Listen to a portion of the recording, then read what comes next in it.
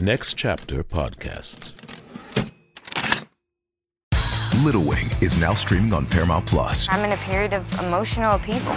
Is that all the I don't care crap? A little adventure. Where are you going? I'm gonna steal a bird from the Russian pigeon mafia. Let's do it. Goes a long way. Starring Brooklyn Prince with Kelly Riley and Brian Cox. Life can hurt, but life is sweet. Little Wing, rated PG-13, may be inappropriate for children under 13. Now streaming exclusively on Paramount Plus. This episode is brought to you by Paramount Plus. Get in, loser! Mean Girls is now streaming on Paramount Plus. Join Katie Heron as she meets the plastics in Tina Fey's new twist on the modern classic. Get ready for more of the rumors, backstabbing, and jokes you loved from the original movie with some fetch surprises. Rated PG-13. Wear pink and head to ParamountPlus.com to try it free. This is my favorite part of the whole record. When I come home so cold at night, you'll have the fireplace burning bright. You hear the strings? The strings are giving me quivers. It's For You by Big Star off their 1978 album Third/Sister Lovers. It's also number 449 out of 500 on the Spotify original, The 500 with me, the King Cadogal, the King of Fleece, Josh Adam Myers. What's up, everybody? Fleece Army at ease. You can chill and enjoy yourselves. This is the only podcast where each week we're going through Rolling Stone magazine's list of the 500 greatest albums. And man, I had heard people talk about Big Star for a long time. Just never made their way into my ear, Cadogal. And then they did. They've sat there and they're setting up camp and starting a civilization in my brain. Really, really enjoyed this record. Really, really enjoyed all the positive feedback that you guys gave about the Judd Apatow episode. It was fantastic. If you haven't listened to it, go back. Just one. Just go right back. That's like literally open up your Spotify app, go to the podcast, see the one you're listening to right now, and the one right, it could either be below or above, but it's right there in that quadrant. Listen to it. Enjoy yourselves. It's a great episode. Also, thank you to everybody that's doing the screenshots on your Instagram stories of how you're listening to the 500. Do it. Take that screenshot. Tag me at Josh Adam Myers and put a hashtag the 500 podcast. Give us that 24-hour ad. And if you want to have a ranking in the Fleece Army, which you are now a part of now that you are an active listener of the 500, man, oh man, I will give you one with a bam. All right, guys, a little bit about this record. Technically, this album was released on March 18th, 1978, on PBC Records and produced by Jim Dickinson and engineered by John Fry. This is the third album by the Memphis, Tennessee power pop rock band Big Star, and it's got a very, very complicated history. Alex Chilton had already been a successful teenage superstar as the lead singer and guitarist in the Memphis blue-eyed soul group The Box Tops, who released their international #1 hit, The Letter. You guys know this one. It goes, "Bet down them tickets from an aeroplane. Ski bottom do you bobbing them insane. Mama going so keep a number no. Baby tried to write me a letter." That came out in 1967, and Alex Chilton was only 16 years old. They had another hit, Cry Like a Baby. That went to #2 on the charts the following year, and then they had another string of more successful songs and albums. But the group broke up in 1970, and Alex spent a little time in New York. When he returned to Memphis in 1971, Alex asked his old musician friend, vocalist and guitarist Chris Bell, to form a songwriting partnership inspired by Lennon and McCartney and Simon and Garfunkel. Instead, Bell invited Chilton to join Ice Water, a trio he had formed with drummer vocalist Jody Stevens and bassist vocalist Andy Hummel. Everybody is a blank vocalist in this group. They are not trying to ignore the fact that they can sing. He agreed, and the band changed their name to Big Star.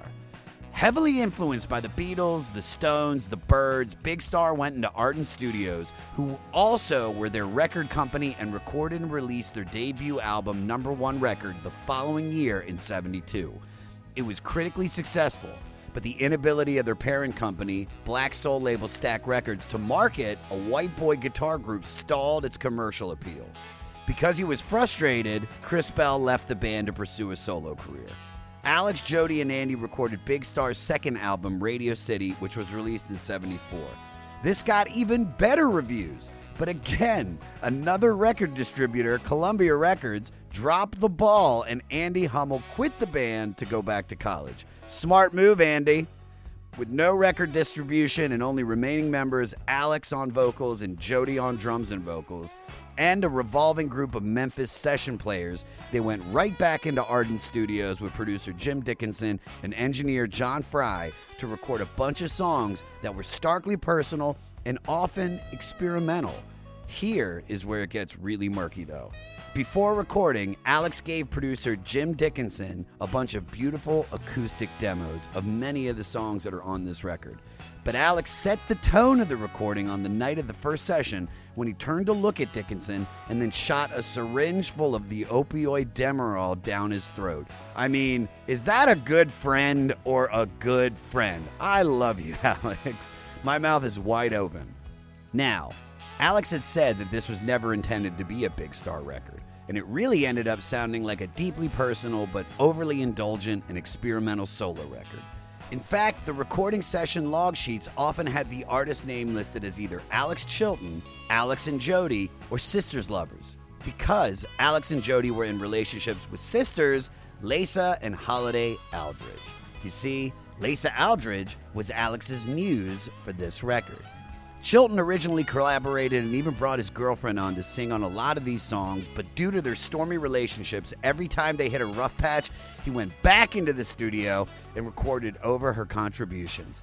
That is cold-blooded. Demerol to the producer, cutting out his girlfriend. Even though her vocals are only left on one song, her presence is felt throughout the entire record, and you can feel it in the anguish and turmoil of Alex's emotional disintegration. And due to Alex's increasingly delicate state, the sessions were eventually halted, and the record in progress was taken to be mastered. That's the final process before a record's released. That record, as Chilton later recalled, and I quote, was ruined by Jim Dickinson before it ever got out of the studio. He and John Fry took the project out of my hands, and I will dislike Jim Dickinson for the rest of my days for that.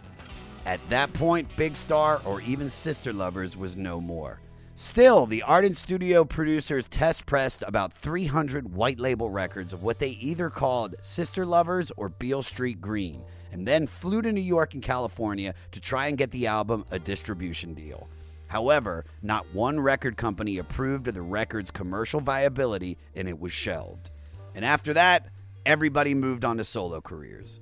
Cut to 4 years later, when in 1978, this tiny American independent label, PBC Records, acquired a master tape and without Alex or Jody's consent, decided to finally release this as Big Star's fabled unreleased third record.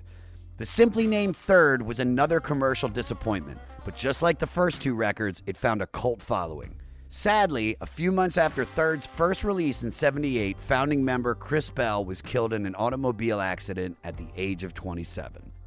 Now, after several reissues with different songs and orders, this definitive collection was compiled by original producer Jim Dickinson. This was his best attempt to reflect Alex and Jody's original concept. They added the name Sister Lovers to the title to honor the session logs, and that's where we are today. Big Star's three 70s records went on to influence countless musicians. I'm talking Kiss, The Replacements, R.E.M., The Bangles, fucking Chumbawamba. I bet Chumbawamba was influenced by him. And in 1993, Alex and Jody formed Big Star again for a reunion and one new album, In Space. But in March of 2010, Alex Chilton died suddenly of a heart attack just 3 days before another Big Star reunion show at South by Southwest. That show became a star-studded tribute to Chilton, and Big Star bassist Andy Hummel even played the show to honor his old bandmate. But just 3 months later, Hummel tragically died of cancer. They were both only 59. The only surviving member of the original Big Star lineup is drummer and vocalist Jody Stevens, who is still active in music today. And my guest today sent me a message and said, if you ever do a Big Star record, please think of me. My guest is the one and only Chris Garcia. You know him from his half hour on Comedy Central. He's a writer on Mr. Iglesias on Netflix. Maybe you've heard his album, or maybe you haven't, so you should buy it. It's called Laughing and Crying at the Same Time. But also, Chris has a new podcast out on WNYC Studios called Scattered, where Chris sets out to uncover the truth about his dad, a man who survived Fidel Castro's labor camps in Cuba, only to lose his way in search of the American dream. Chris has been working on this podcast for a long time. I know how much of his heart and soul are into it. If you get a chance, listen to that podcast. It's called Scattered on Spotify. It's incredible. Rate, review, and most importantly, subscribe to the 500 and listen free on Spotify or anywhere you get your pods. Follow me at Josh Adam Myers on all social media and email the podcast to tell us how great of a job we're doing at 500podcast@gmail.com. And for all things 500, go to our website, the500podcast.com. Well, nothing left to say but have a go! With number 449 out of 500 with Third Sister Lovers by Big Star.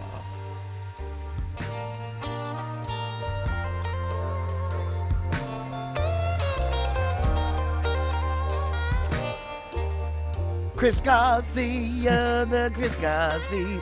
It is Chris Garcia, home at night, Chris Garcia.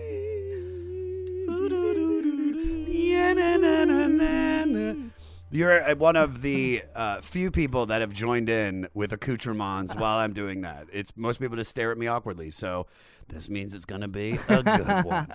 So Chris, we were talking online, and then you said to me, if a Big Star record comes up, please ask me. I'm a huge fan. Yeah. So why do you feel so connected to Big Star?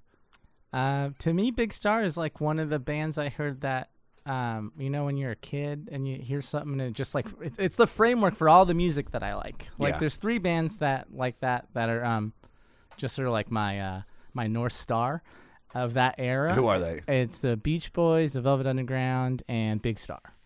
But the Beach Boys just grew up here I grew up here in LA. They went to the same high school as my sister, and then like when you hear Pet Sounds the first time when you're like a little wimpy high schooler or whatever, you're like, and then when you're like, when you get your heart broken in college, you're like, I'm a pussy. Yeah, dude. And then the Velvet Underground just was like, rock. That was just everything I liked after that, from like Sonic Youth to Television to like Yola Tango. That's independent. That's alt rock. To me, comes from the Velvet Underground. This is because I didn't know any. Here with me and Big Star, I had heard of them. Yeah, and then you have me working with this list, and I'm going through the list, and I see Big Star, and then you see a couple of them, and I never asked anybody. I was just like, okay, I'm expecting like super duper country, not expecting anything. So I had really never listened to them. So for you, this started years ago. This started in my late teens. How did you find out about them? So I had, I was lucky enough to have a friend who had a big brother that was cool. Always the big brother. It's always the big brother. Cool big brother. Nathan Wilcox was his name, and he just knew all the shit. So like I grew up in the 90s. I went to high school in the 90s, and like he just knew. He was like, "Oh, here's you guys should listen to this," and be like, "Whoa, the Velvet Underground!" Like it just blows your mind as a kid. And so I started liking bands. Like he hipped us to like Matador Records and like Pavement and Yola Tango and all that early indie stuff. Yeah. And then we came home. I think we came home from college. No. It was high school. And he was just like, check out this. And it was Big Star, #1 record. And which I've listened to recently, and it's incredible. Yeah. It's incredible. And so the version I got was #1 record, Radio City. They came out together. Yeah. As I think maybe Reco Disc or something. They put out like this record, and I was like, whoa. And it just blew my mind. But just like loving music, and then realizing that the stuff that I loved came from this. Yeah. Like, and then you learn that REM covers it. Like, there's no REM, there's no replacements. No Bangles. No Bangles. They covered September Girls. Like, Dude, the domino effect that this band knocks over to get to. I mean, I'd even hear elements of Radiohead and Stone Temple Pilots. Yeah, it's all in there. Yeah. It's all in there. So without Big Star, I don't know if we're getting some of the direction of music that we're getting now. Yeah. But let's take it down to where we are now. So our album is the third studio album, /Sister Love, by Big Star, released March 18th, 1978, produced by Jim Dickinson. So when did you first hear this record? So I was at Berkeley, where I went to college, and I was like kind of sad. I had a girlfriend that was far away. You do have like a melancholy about you. We go to the same boxing gym. Even the way you hit the bag, it's like you care about the bag. You're like hit it, and you're like, I'm so sorry, whoever put this together, because I'm beating your life's work. Oh my God, I am a sensitive guy. But that's why I like you, because you have depth. Yeah. You have everything you do. You're stand up everything. Well, that's why I like Big Star, like, because they're vulnerable. Like they come out, their first two albums, they come out with like power pop clap. They're like bam, and they're catchy. And then as the record keeps on going, their feelings come out. Sure. 13's on the album, all these things, and you're like, oh, there's something behind this facade of like pop and rock and roll, and you're like, oh, there's a real guy in there, and their songs feel like they're for you. But so I was at Berkeley, and I had a long-distance girlfriend, and I would just go to Amoeba Records in Berkeley and Rasputin, and I just spent all my time there. And I just kept on, like, I was there all the time just buying stuff with whatever little money I had working at the cafeteria at my dorm. And I was like, oh, and I saw a CD. I was like, I know Big Star. And I got it, and I listened to it. And at first I was like, oh, it's Big Star. And then as the album went on, I still have this feeling, and it's hard for me to listen to it all the time, because I was like, oh, this is sad. Like, it's so dark. And I was like, I had never heard anything like that. And so I was also sad from breakup, and I was just like, oh my God, I feel like it's in the inside. Oh, you were of my going. butt. This was. It's almost like the album was. So you were supposed to see it. You were supposed to feel all the feels that Alex was giving you. So you're saying when you first heard this record, it didn't have the same taste as the other two, and you're going through this dark breakup anyway. So this album was just the soundtrack to that breakup. Just falling apart. Well, what about now? Re-listening, when I asked you to re-listen to it now. I came back. Wow. It's weird. As soon as like Holocaust or something, I was like, "Aah!" Like I was like morphing into like reverse Incredible Hulk. Like I was the Hulk, and I was like, you're going to turn it into Bruce Banner, and you're just like, yeah, get me my Bunsen burner, fuck. Yeah, and it really felt icky. Yeah. And then I listened to it all week. Good. And it was a beautiful week just listening to it and just really thinking about the band, and I went into it, and I came out on the other side being like, fucking amazing. So what a wild album. I don't even know if it's fair to call it an album. I'm not going to lie. I am in love with everything that I heard that Big Star has done before this. This one was a tough listen for me. It's challenging. It's a very challenging record. And I think that's kind of why it's a good record. I think it could be better. I think, and I'm not putting it down. Sure. I'm just saying, listen, I am still a passive Big Star fan. But, I mean, if you would have seen me this week, Chris, talking to people, like, have you listened to Big Star? Oh, my God, they're so great. And then I dove into this record, and I was like, this is really bringing me down. This is a really hard listen. Like, I wanted to listen to, like, other shit while I was doing this as almost like a palate cleanser. Yeah, you know? I get it. Hey, it's Kaylee Cuoco for Priceline. Ready to go to your happy place for a happy price? Well, why didn't you say so? Just download the Priceline app right now and save up to 60% on hotels. So whether it's Cousin Kevin's Kazoo Concert in Kansas City, go Kevin, or Becky's Bachelorette Bash in Bermuda, you never have to miss a trip ever again. So download the Priceline app today. Your savings are waiting. Go to your happy place for a happy price. Go to your happy price, Priceline. This episode is brought to you by Pepsi Wild Cherry. Pepsi Wild Cherry is bursting with delicious cherry flavor and a sweet, crisp taste that gives you more to go wild for. Getting wild may look different these days, but whether it's opting for a solo Friday binge watch or a big night out, Everyone can indulge in their wild side with Pepsi Wild Cherry. Also available in Zero Sugar. So grab a Pepsi Wild Cherry and get wild. I mean, this album you have deteriorating relationship with his girlfriend. He's got these real weird people around him, and he's just getting obliterated every night and just pressing record. And he's like recording with his girlfriend, who really liked the Velvet Underground, who got Alex involved with it. Yeah. And then just like I read stories about how like not only they like fuck up the studio, but they totaled John Fry's car, his big black car. They like took it out for a spin and like fucked it up. Wow. And so he's like unhinged. Yeah, so they're just this is just a mess while they're making this. And it's not even, they weren't technically big star or anything. They weren't technically trying to make an album or anything. This is not an album. It's just like a snapshot, a glimpse of someone falling apart. I love it though. And he's like, this is not pop friendly. The one hit, the one that's on the fucking greatest hits is Holocaust, and it's called Holocaust. I know, it's so dark. I couldn't listen to it all the way through when I was listening this week. Same way. All right, let's dive into the record. All right. It opens up with Kiss of Me. Yeah. So the word shambolic is defined as meaning chaotic, disorganized, or mismanaged. And I feel that is the perfect word to describe this song and most of the record.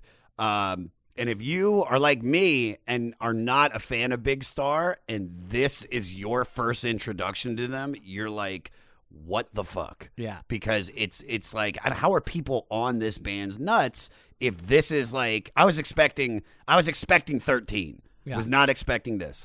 And then, as you said, in case there wasn't any doubt about who inspired this, it was Alex's girlfriend, Lisa Aldridge. And basically, this song is about her. So, Peter, play a little bit of Kiss of Me for me.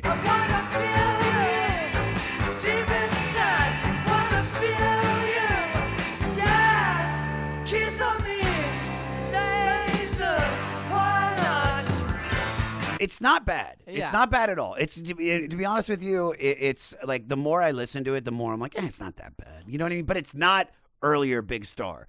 But it's literally Alex professing his love to Lisa and in what is a volatile relationship. And we have a lot more about her later in this. But this is still about him, being inspired by her. What muses you and what inspires your work? Wow, that's quite a twist. You see, I got some Wang Zookies coming up, dude. Barbara Walters over here. What muses you and what inspires your work?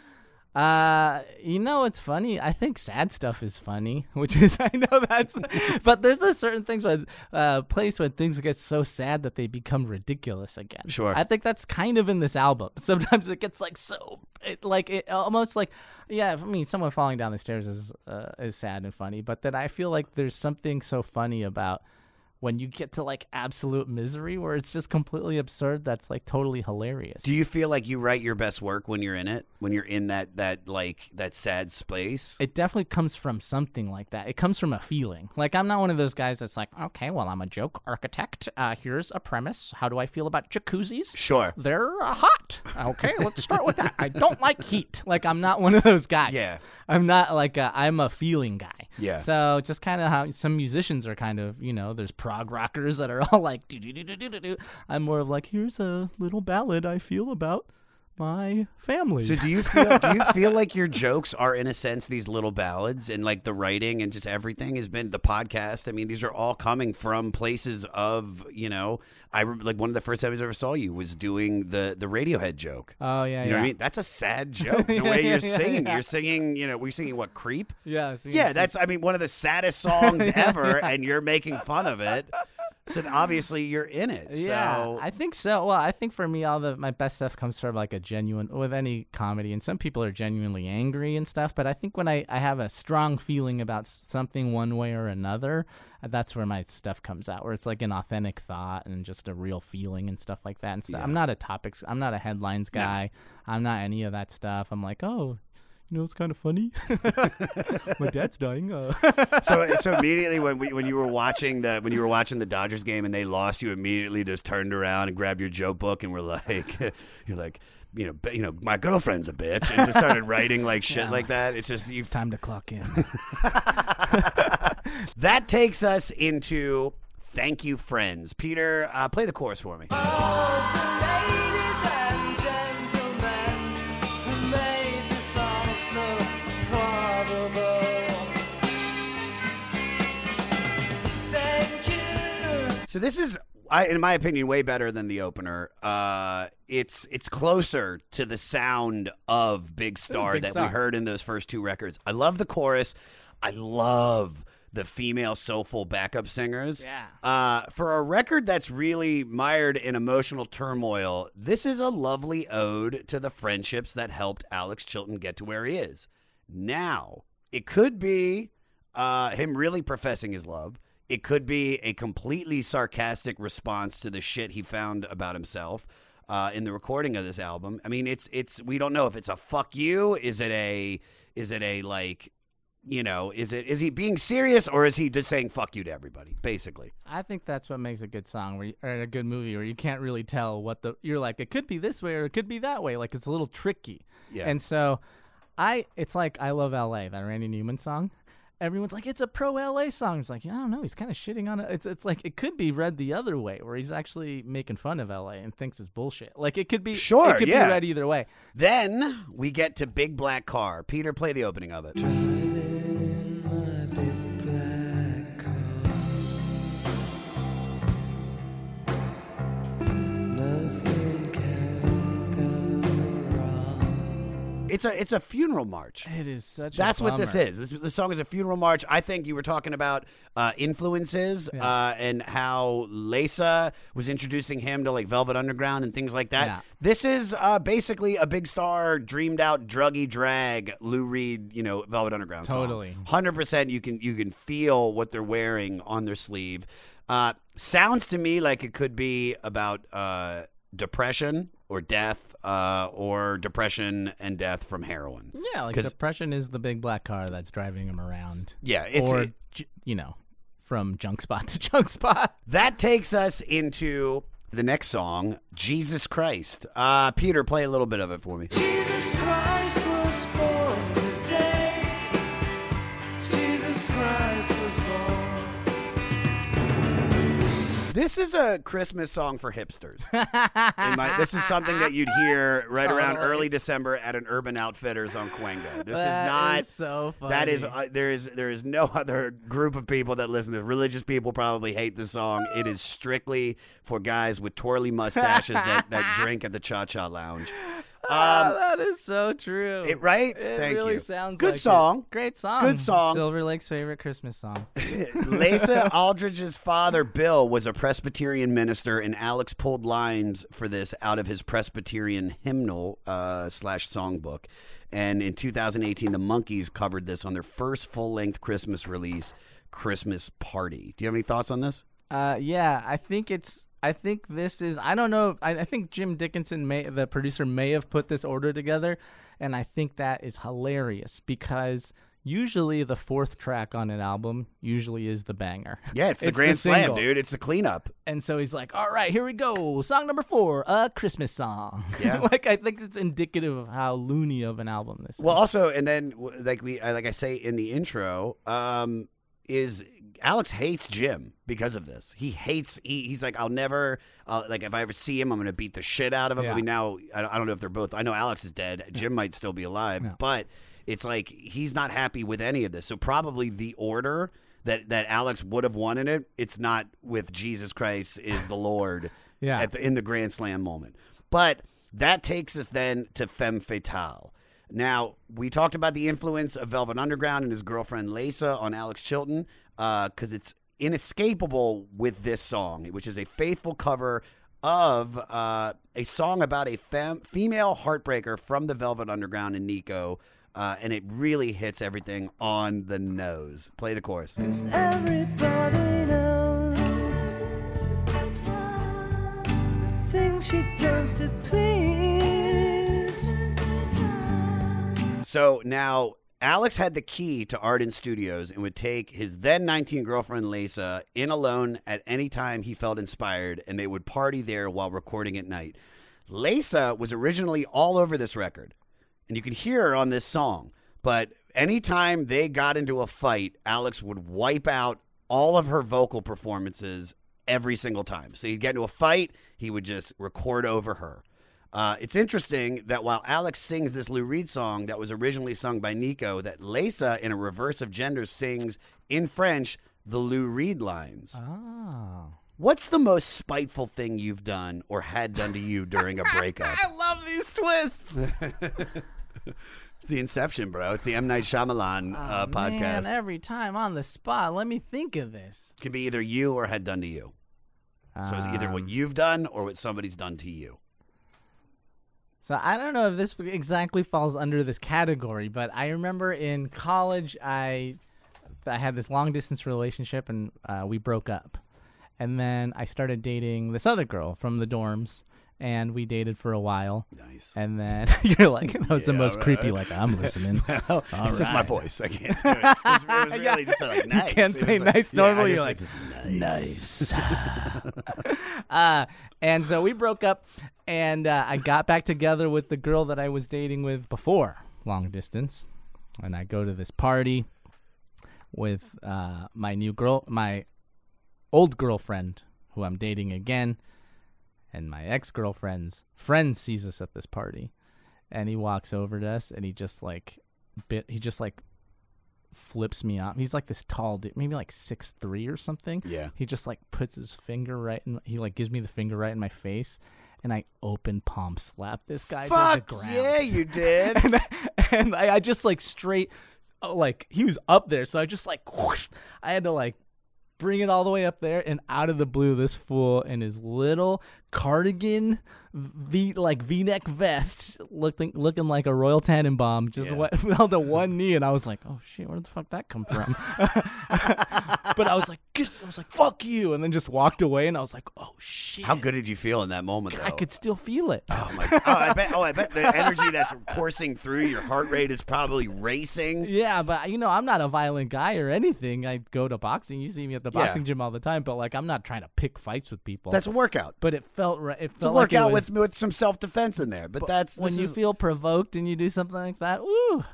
I felt good. Speaking of fights, they actually did damage to Arden Studios. Alex put his hand through a glass at the studio door, and Lisa shattered a bottle of gin aimed at Alex's head all over the mixing board while they were making this song.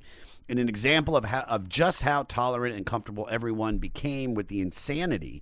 After engineer and Arden Studios co-owner John Fry had the console cleaned, he quietly told producer Jim Dickinson, "We simply can't have blood on the mixing desk. Have a word with Alex about it." So them doing these types of hijinks and fucking around like this and getting blood on the board and breaking bottles, I think this is where John Fry, he got pushed to the limit, to the point he's like, hey, we can't sustain this. You need to stop coming in at night, and you just put the fucking record together, Jim. Yeah. And I think that's what started the war between everybody and why the record came out in such a shitty fashion. Yeah, and now the reason there's 95 different versions of this. Yeah, and we've taped enough. And they're done overdubbing. It always gets crazy. Can we just put something on wax, please? Wouldn't you get frustrated if you had a recording studio and some, a guy that's like a heroined out genius with his shitty girlfriend? Yeah, totally. Could you imagine how annoying that fight was between fucking Alex and Lisa? I don't know what her voice is, but her name's Lisa. I'm assuming it's like, no, fuck you, Alex. What the fuck is your problem? I don't know why I made her that way, like Maria Conchita Alonso from fucking Predator, but I did. Just a typical white guy just doing white people shit like an idiot. That takes us to Oh Dana. A cute, catchy little song. Play a little bit of it for me, Peter. Oh, Dana, come on.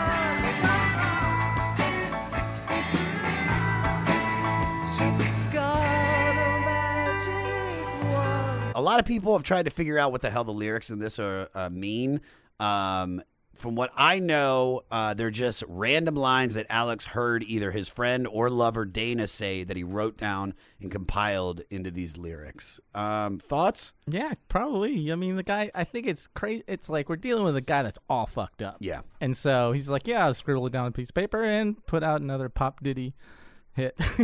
Like it's like it's one of the easy digestible songs. Very on the album. Easily digestible. Now we have come to one of the saddest songs probably ever written, and like I said earlier, oddly enough, one of the few songs from this record that is on their greatest hits.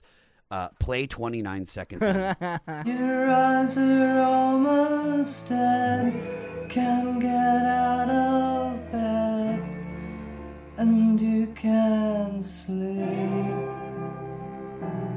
This is emo before emo. Oh, yeah. This is ahead of its time. Very ahead of its time. Apparently, it was about Liza's mother, who was an alcoholic and she was addicted to drugs. She also didn't get along with Alex. Even though the piano and melody were lifted from Yoko Ono's 1971 single, Miss Lennon. I didn't know that. Holocaust is one of the songs on here that has come to represent the entire vibe and mythology of this record, and in a sense, what I think is probably Alex Chilton's state of mind while making this. It's so crazy. I mean, it's kind of interesting. I didn't know this about lifting that from Yoko, but that was the other heroin couple of that day. Oh yeah, they were. Lisa was like, "We need to step it up a little bit. We're going to get up there with Yoko and John." My favorite part that I feel really captures the sadness of the song is what I would like to call the midsection, where they feature the cello of sadness. Can you play a little bit?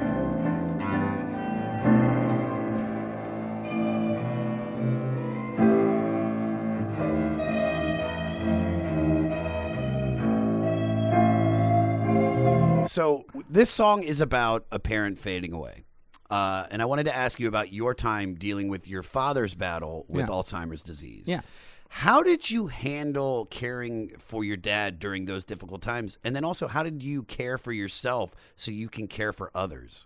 So I think one thing that really helped, I mean, it was really sad. It was one of the hardest things because Alzheimer's, like my dad had it for 10 years. Yeah. So you see someone slowly disappear before your eyes, and it's very difficult on, I mean, obviously the person that has it, but then your family and all this stuff. But the thing that was the most helpful is that my mom is hilarious. Like, my family is just funny.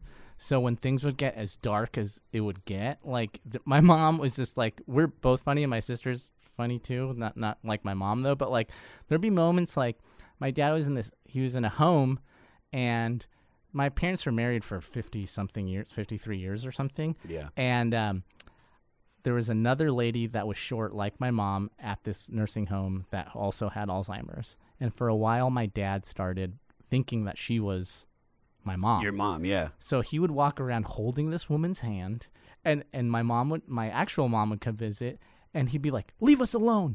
I just want to spend time with my wife." And my mom would go every day to see my dad, and he went through this phase. He was like, "Leave me and Anna alone." And my mom was like, "I'm Anna." And so I called my mom one day to see how she's doing. She was like, that lady's name was Anna too. She was like, "Remember that Japanese lady, Anna?" I'm like, "Yeah." She's like, "She died." And I'm like, "Oh, Mom, I'm so sorry." She's like, "That's what that bitch gets." and it's just like that gallows humor that was just like, my mom, I'll be like, "Mom, what are we going to do with, I was like, what are we going to do with your body?" Like, we incinerated my dad, or whatever. Cremated, incinerated. That sounds a lot better. Yeah, we incinerated the guy, Viking funeral. Ever wonder what a punch from Elton John feels like? Or how you'd cope with having turned down the chance to be in Nirvana?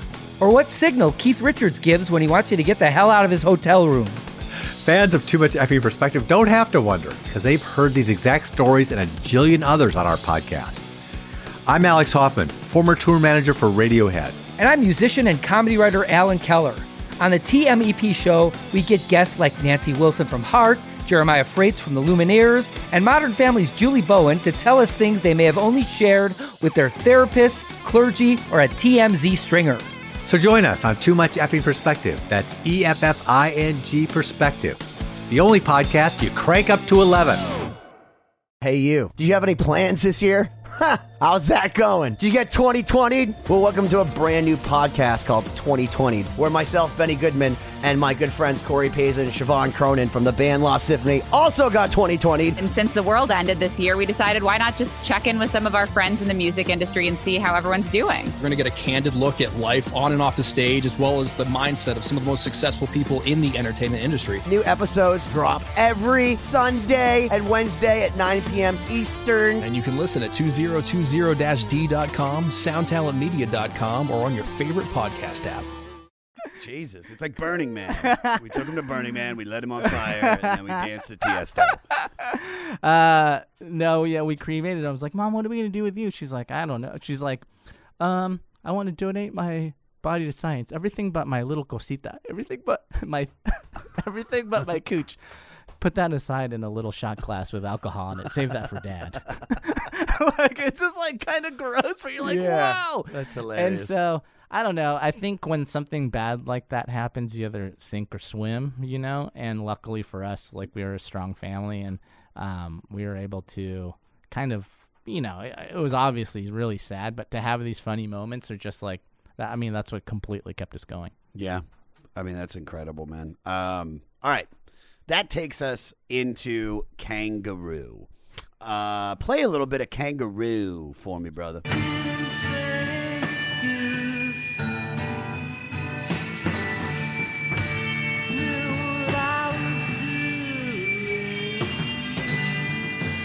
This reminds me of Radiohead. Oh, totally. I hear Radiohead. I think this song is kind of ahead of its time. I feel like if a band released this song today, it could be released now, could be released in the 90s, could be released in the 70s. It just has that feel to it. The only thing about this song that I was waiting for that I didn't get was I wanted like a big beat drop. Oh, yeah. Not like DJ Khaled style, just like some noise, and then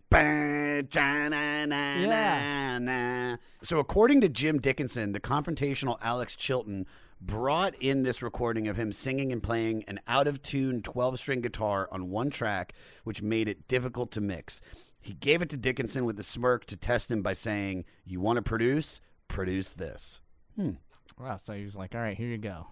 Giving him something to do. He was like, to see if really he could actually get something out of just this noise. Yeah. And, I mean, I think he did. Dickinson built this freaky atmospheric track around it to save it, and that cemented the creative bond between him and Chilton. And that was probably before it got a little fucked up. Lyrically, it's like some fractured, sentimental remembrance of being a young love story. Let's talk about Young Love and one of the biggest parts of Young Love, losing our virginity. Tell me about how you lost your V quadruple. Well, it's quite a tale. So I was I was a kid in high school, and I was in love with this girl who was like, I thought was way out of my league, you know. And she was a cheerleader and stuff, and she was rich, and she literally lived on the other side of the tracks. Like I lived in North Redondo Beach, and which was all apartments and you know, bachelors and immigrant families and stuff like that, and apartments. And then there's Aviation Boulevard, and right across that, it's like the Manhattan Beach McMansions are there. And I lived on the first block of North Redondo, and she lived on the first block of Manhattan Beach. And I was like, man, there's something about this girl. And so for months, just trying to get her attention. And then a school dance came around, and I didn't go with a girl. I took a cardboard, those like cardboard posters, life-size posters of Jean-Luc Picard from Star Trek Next Generation, and I put a bow on his head. And I was like that kid in high school, you know? And I took it to the dance, and I took pictures with him and stuff. And it's genius. It's creepy yet genius. It's hysterical. And I was talking to her, and she's like, oh, that's funny. You could have taken me to the dance. And I was like, oh, what?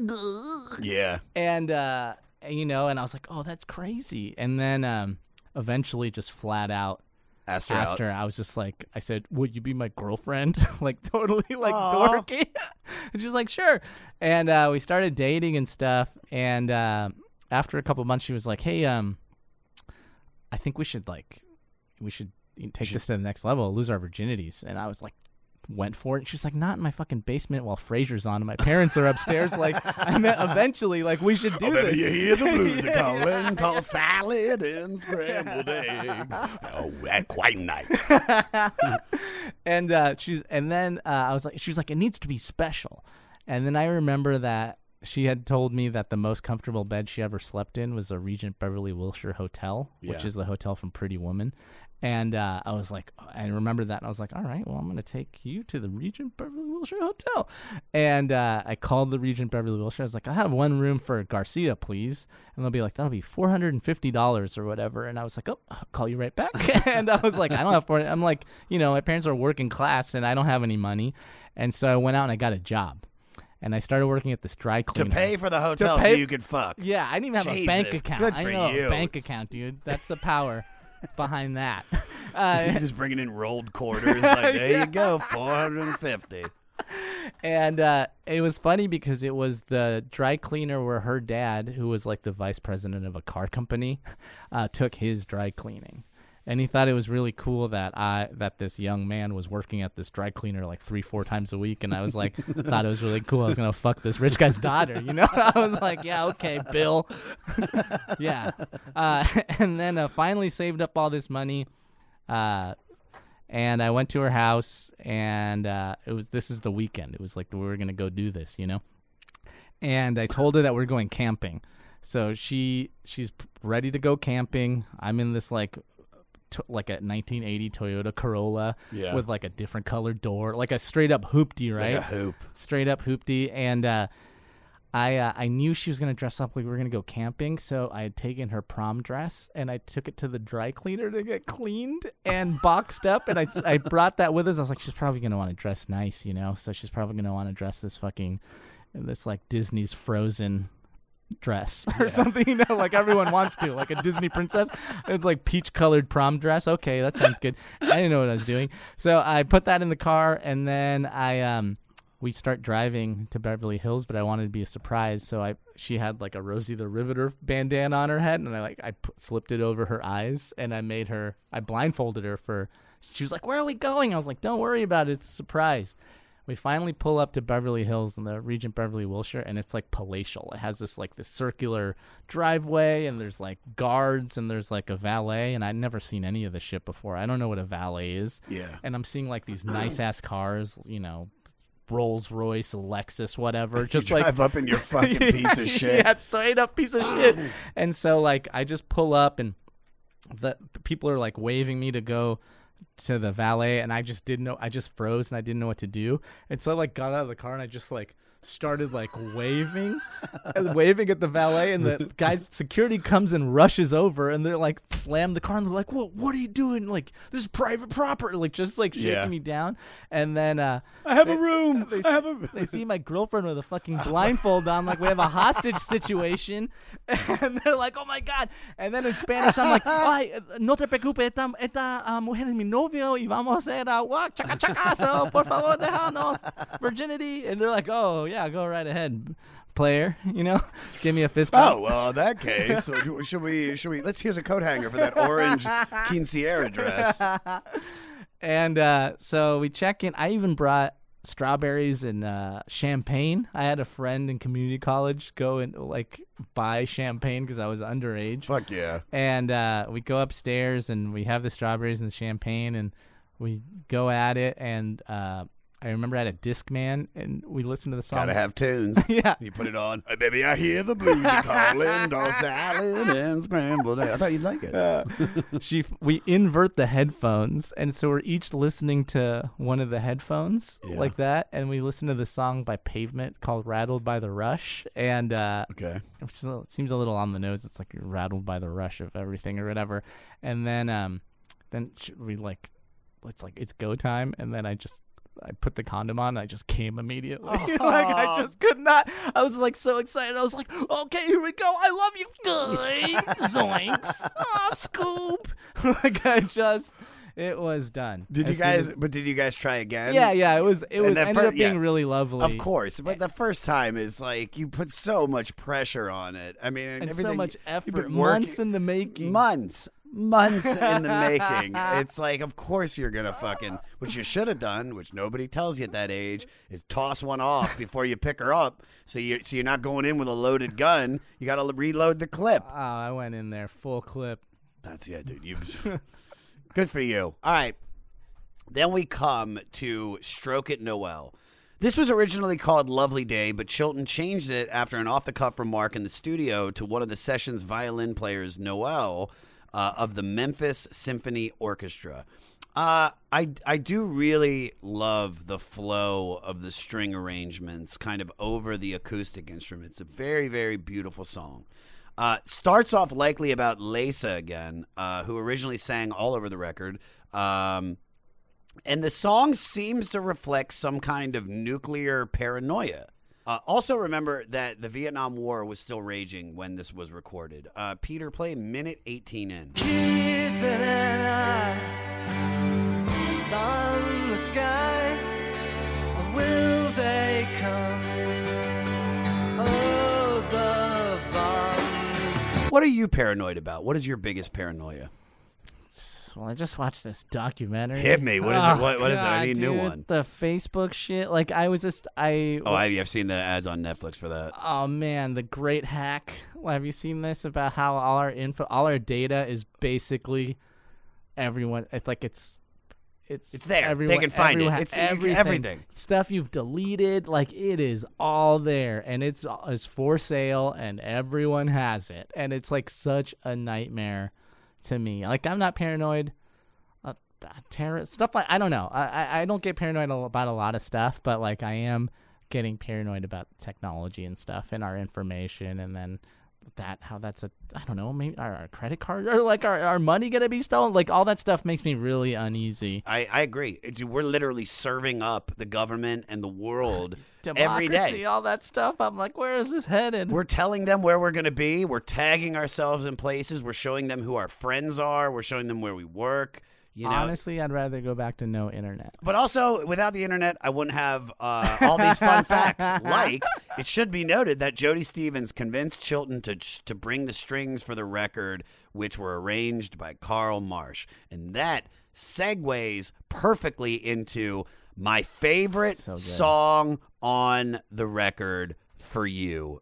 Peter, play minute 46. Thoughts of how it's going to be, and how I'll spend those cold nights warmed by you. So this is Jody Stevens' first recorded songwriting effort, and in my opinion, it's a perfect song. It's a perfect song. It's perfect. I probably listened to this song 50 times. Yeah. I love everything about this song except for the lyrics. So what we just listened to, when I come home so cold at night, you'll have the fireplace burning bright. That sounds like something that like a 14-year-old would write. That is like first band type lyrics. Because I used to make fun of my guitarist Joel because he'd play his like the first song he ever wrote, and the lyrics were like, lying awake in bed, all these thoughts going through my head, give me a loaf of bread, because without you I'm dead. I love Flanders Ned. It's just, serial killer Bundy Ted. It's terrible. To me, in my opinion, the lyrics are very, very weak on this. But man, did this song just like that little like ooh, that little run with the strings.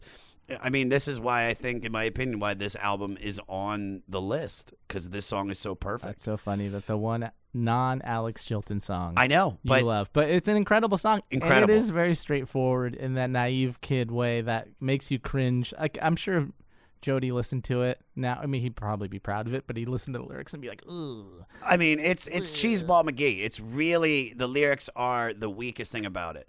All right, that takes us to You Can't Have Me. Finally, we have some upbeat shit on this record. This is a brutal takedown of who I assume is only Lesa. Play minute 20. You do steal things unawares, but I don't care. You can't have me, can't have me, can't have me. So this is basically him just calling her out for everything. At one point, he calls her a klepto. And he even sings at the end, "The drummer said you were not very clean, and I know what he means." I mean, that's him just fucking digging in on her. Yeah. It's straightforward, pretty good song. Great I song. Like it. It's a good rock song. Kind of mean. Totally mean. He was like, "Your breath stank." I was like, Jesus. Does he say your breath stink? No, I added that for comedic effect. He's like, "You got straw hair, stinky underwear. You It's look called like conditioner. Cher." Ever heard of it? All right, nighttime. Play a little bit of that for me, Peter. When I set my eyes on you, you look like a kitty. You have to believe that Tom York was a fan of this band. Totally. You have to believe that everybody in that band loved this group. Because this is like somebody said to me, Big Star is your favorite musician's favorite musicians. Yeah. People always say that, and that everyone that heard them started their own band. Oh, like no. it's that band. Let's take this to about escaping. So you come from a family that escaped from a small town in Cuba, right? How old were you when you left, and how did that affect your growth? Well, I was born here, but my parents and sister were born there, and they fled. I think my parents were in their 30s, and my sister was like 7, 9 years old, and so. They fled Cuba, and it's a crazy story. My dad, was imprisoned for asking to leave the country, and he was put in a sugarcane camp and forced to cut sugarcane for like 2 years, and then he was separated from my mom and sister, and then he fled to Spain and left my mom and sister behind, and then they went to Spain, and then they came to it's like this crazy story. And I didn't experience it. I was lucky to be born here and have like not that type of trauma in my life. Sure. But I think it affected me in like sticking with your people, like loving the ones that you love and just being there for them, because like my parents' love stories, like and my sister, they spent years apart, and like my dad was in pretty much like a Cuban style concentration camp, and then he fled to Spain, and then he went to the United States, and that was challenging, and then he got Alzheimer's like 20 years later. It's crazy. And so I think from that I learned like loyalty, and just if you love something, just love it. Love it all the way, completely. And so I think that's what I've gotten from, I think I'm lucky to have such brave, courageous, sister and parents. But what about like with what's going on with immigrants now, and like people being affected by the closing of the borders? How has that affected your psyche? I just think it's sad. We're doing the podcast that I'm doing with WNYC Studios right now. Yeah. It comes out later, but anyway, I've learned a lot about Cuba, and one of the things that's really interesting is that when people were fleeing Cuba by raft at night in the 60s and stuff, Lyndon Johnson passed a bill. He's like, we're a country that welcomes refugees. And this is Lyndon Johnson way back in the day. He's like, America's here for anyone who wants it. And it was such a beautiful sentiment in the speech that he gave at the steps of the Statue of Liberty. And it's like, what happened to that sentiment? And I know, it's a complicated thing, but it feels really crappy to separate family. It's that brutally.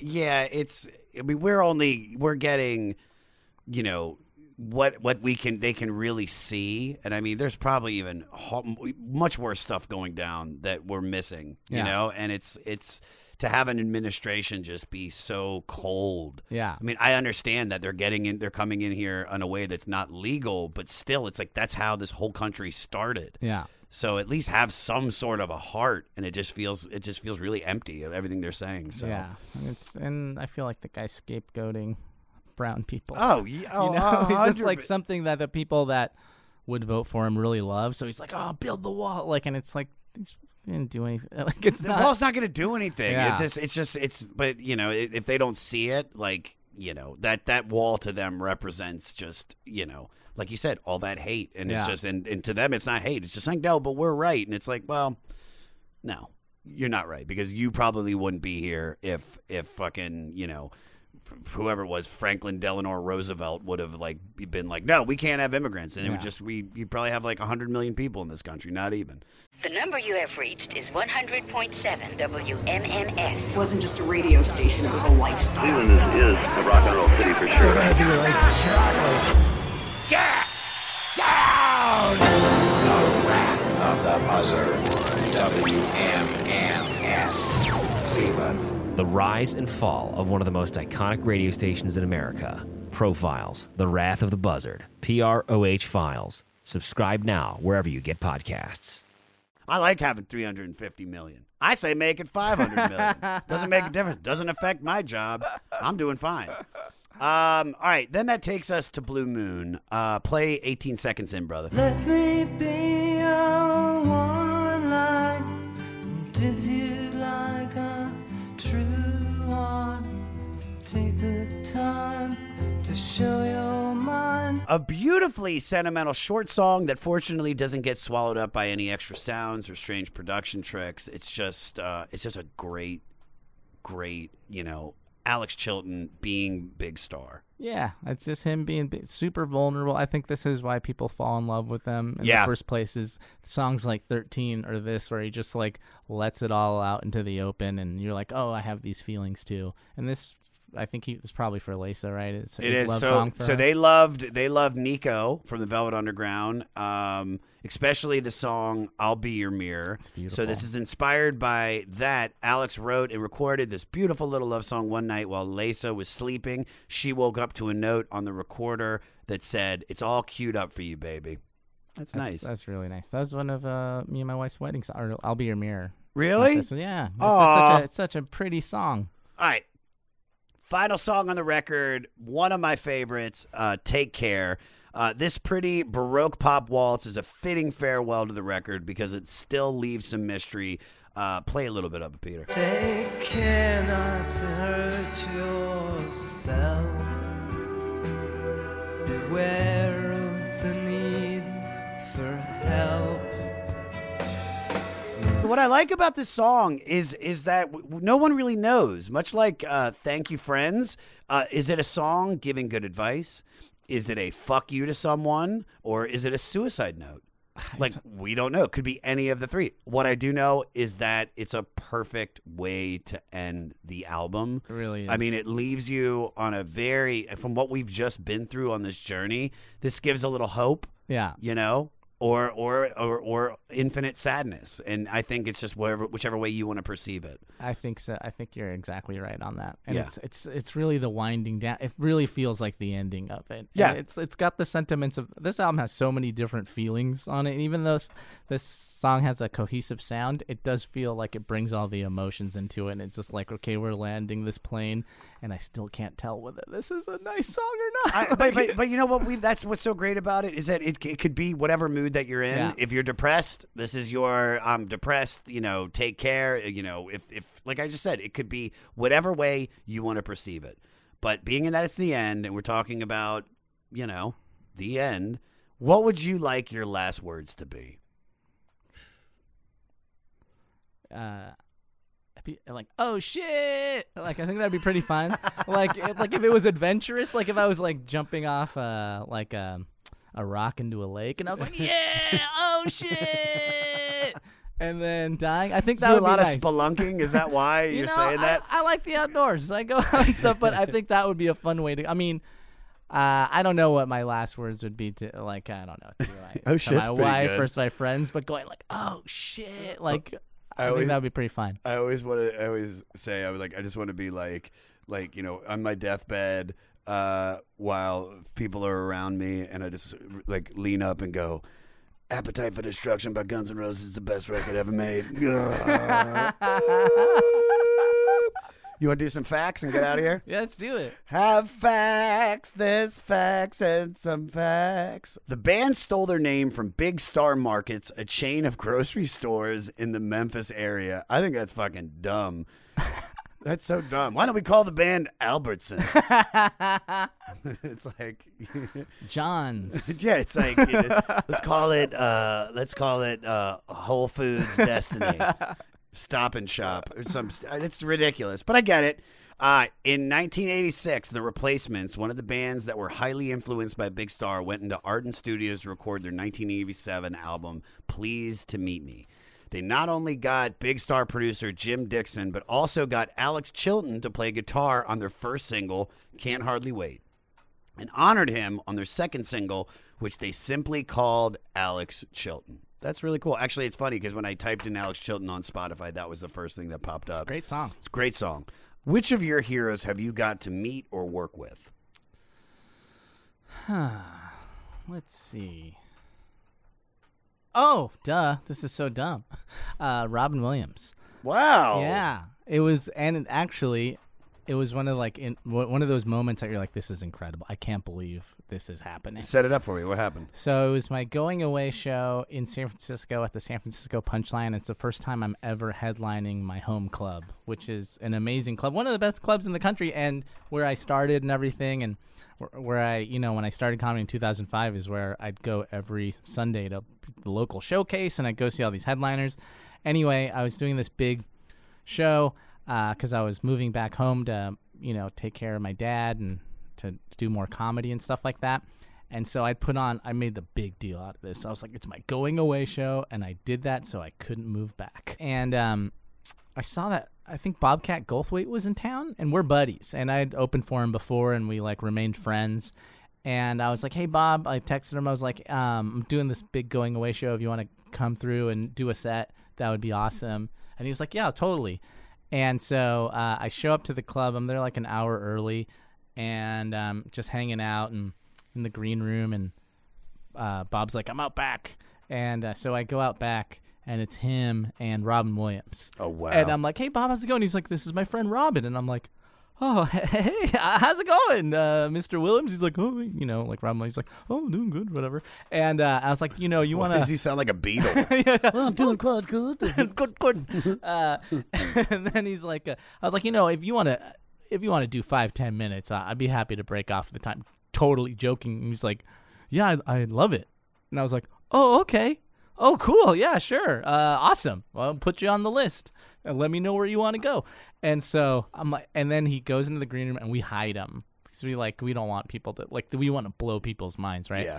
And so I'm in the green room. People aren't really there yet, except for my therapist shows up. And this is the first time this guy. Everybody, I invited even my therapist, dude. The girl from the Beverly Hotel fucking shows up in her orange dress. The security guard, everybody.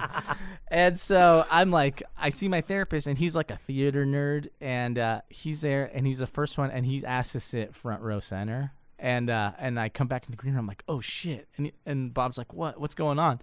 And Bob and Robin are there, and I'm like, I just my therapist is the only one out there, and he's in the front row. And Robin Williams goes, oh, fuck. And I'm like, I know, right? He's like, what are you going to do? And I was like, I don't know, man. And I was just kind of nervous. And he's like, that sounds terrifying. And the cool thing I remember about seeing Robin Williams in the green room is that not only was he really nice, but he was nervous. He was you see, he had his hands clasped together. You kind of see him sometimes.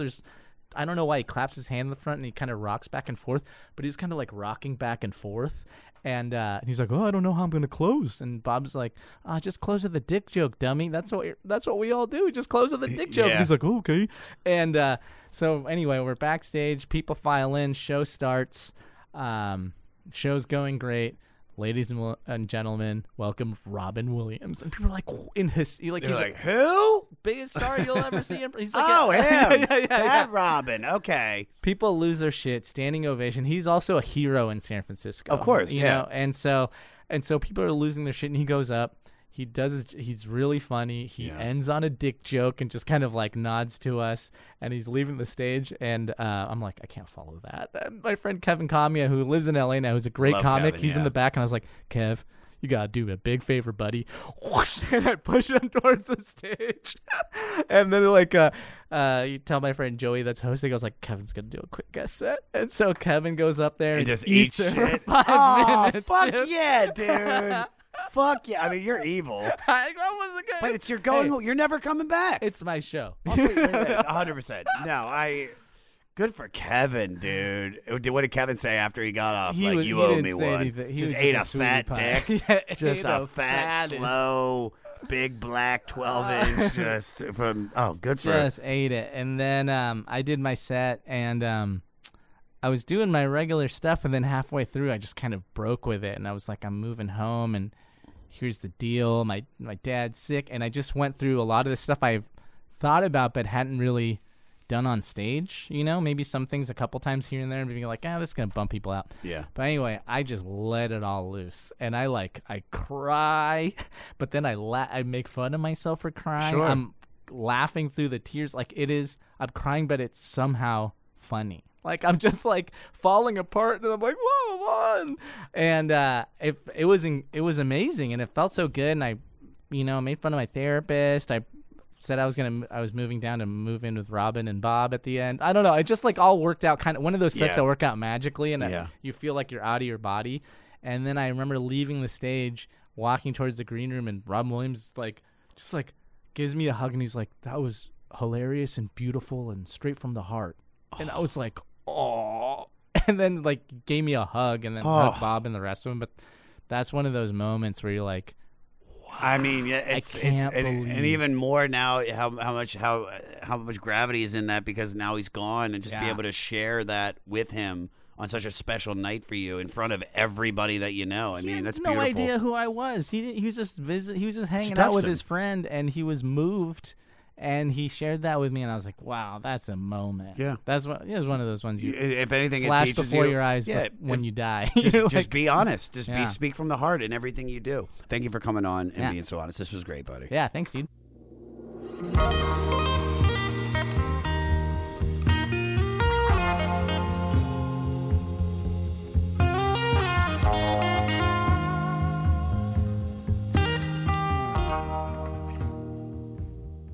What did I tell you? What did I tell you? The one and only Chris Garcia, ladies and gentlemen. Follow him on Instagram @RadTuna and follow him on Twitter @_Chris Garcia. And please check out his new podcast, Scattered. Listen to it on Spotify. It is incredible. I'll also be posting Chris's Spotify mixtape so you can get inside the musical mind of Chris Garcia and every one of our guests. And you can find all of that and all things 500 on the website, the500podcast.com. Email the podcast at 500podcast@gmail.com and follow me @Josh Adam Myers on all social media. Do us a favor, subscribe to the 500 on Spotify or your favorite platform. And if you are listening to it on Apple Podcasts, leave us a review. Come on, take a minute out of your day to leave us a review. Now, we just listened to Big Star from 1978. For new music this week, our music director Matt Pinfield selected Mondo Cosmo.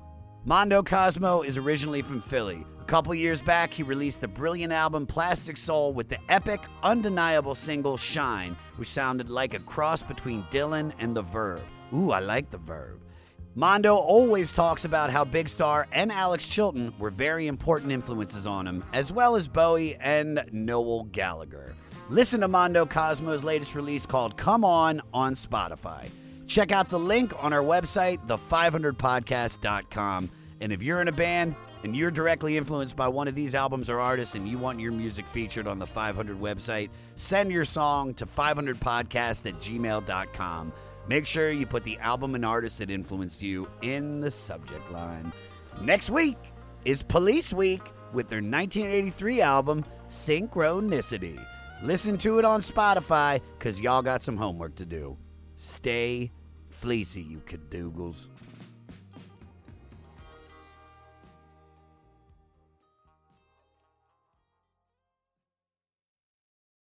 Well, hey friends, my name is Zach Lupetin. You may know me from the band Dust Bowl Revival, but I also host a music discovery podcast called The Show on the Road. For the last 5 seasons, I've been able to dive deep and have intimate chats with folks like the Lumineers, Ani DeFranco, Wolfpack, Kebmo, Lake Street Dive, Bela Fleck, and more. So guess what? After 150 conversations with some of my favorite songwriters from around the world, we are bringing brand new episodes to the Osiris Network. New interviews and intimate acoustic performances will be coming at you this summer. And which episodes are coming next, you ask? I am Zach Goody, the lead singer for the band Smash Mouth. Our band is called Milky Chance. We are based in Berlin. My name is David Shaw. I sing and write songs with my band, The Revivalists. Trust me, these conversations go some wild places. So subscribe to the show on the road on Osiris, and we'll see you soon. Hey, this is Mike Wiebe, and I'm the singer in a band called The Riverboat Gamblers. And I'm Zach Blair. I play guitar in a band called Rise Against. Mike and I also have a band called The Draculas, and we also have this great, amazing new podcast called Zach and Mike Make 3. Yeah, each week we're going to ask ourselves and we're going to ask our guests what 3 favorite things they are into at that moment or in their entire lives. And then we're either going to agree with them or we're going to make fun of them. And you're going to listen to it and you're going to like it, or we will make fun of you. How about that? I just flipped it on you, the person listening to this right now. But we're going to do it every week here on the Sound Talent Network. Once again, it's called Zach and Mike Make 3. Yeah. Next Chapter Podcasts.